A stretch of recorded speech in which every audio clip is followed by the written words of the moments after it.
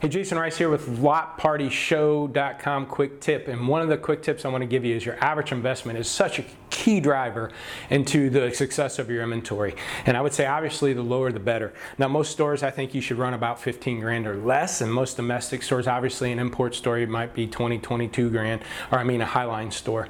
So, but one of the things you got to do is find out where you're at. And is it getting better or worse? So one of the graphs here that we look at with our dealerships is what's our average investment dollar right now? Is it hitting our goal? Are we high or low? Right? So if my goal is 15 grand and my total is 15.5, I need to know that and know I need to continue to drive it down. But the second place we look at is that first bucket. And what I mean by that, a lot of inventory management tools have age buckets. So for an example, you might have a 0 to 15 age bucket in your system like vAuto.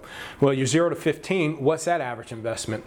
Is it getting better or worse? So if I'm at 15.5 right now as a whole, am I bringing in 14 sevens or am I bringing in 18 granders? If I'm bringing in 18 granders, obviously my 15.5 is probably going to get worse. So what I need to do is make sure I'm bringing in cheaper cars. So I need to be bringing in those 14 sevens to drive down that average. So one of the things, again, as a quick tip, know what your average investment is. Is it hitting your goal or not? And then what are you doing to make it, what are you doing about it? Are you making it better or worse? And track that first bucket of that first set of age fresh cars. Okay, so hopefully this quick tip was helpful. Check out LotPartyShow.com for more tips and shows, and or visit our YouTube channel and subscribe there at Lot Pop Inc. Thanks.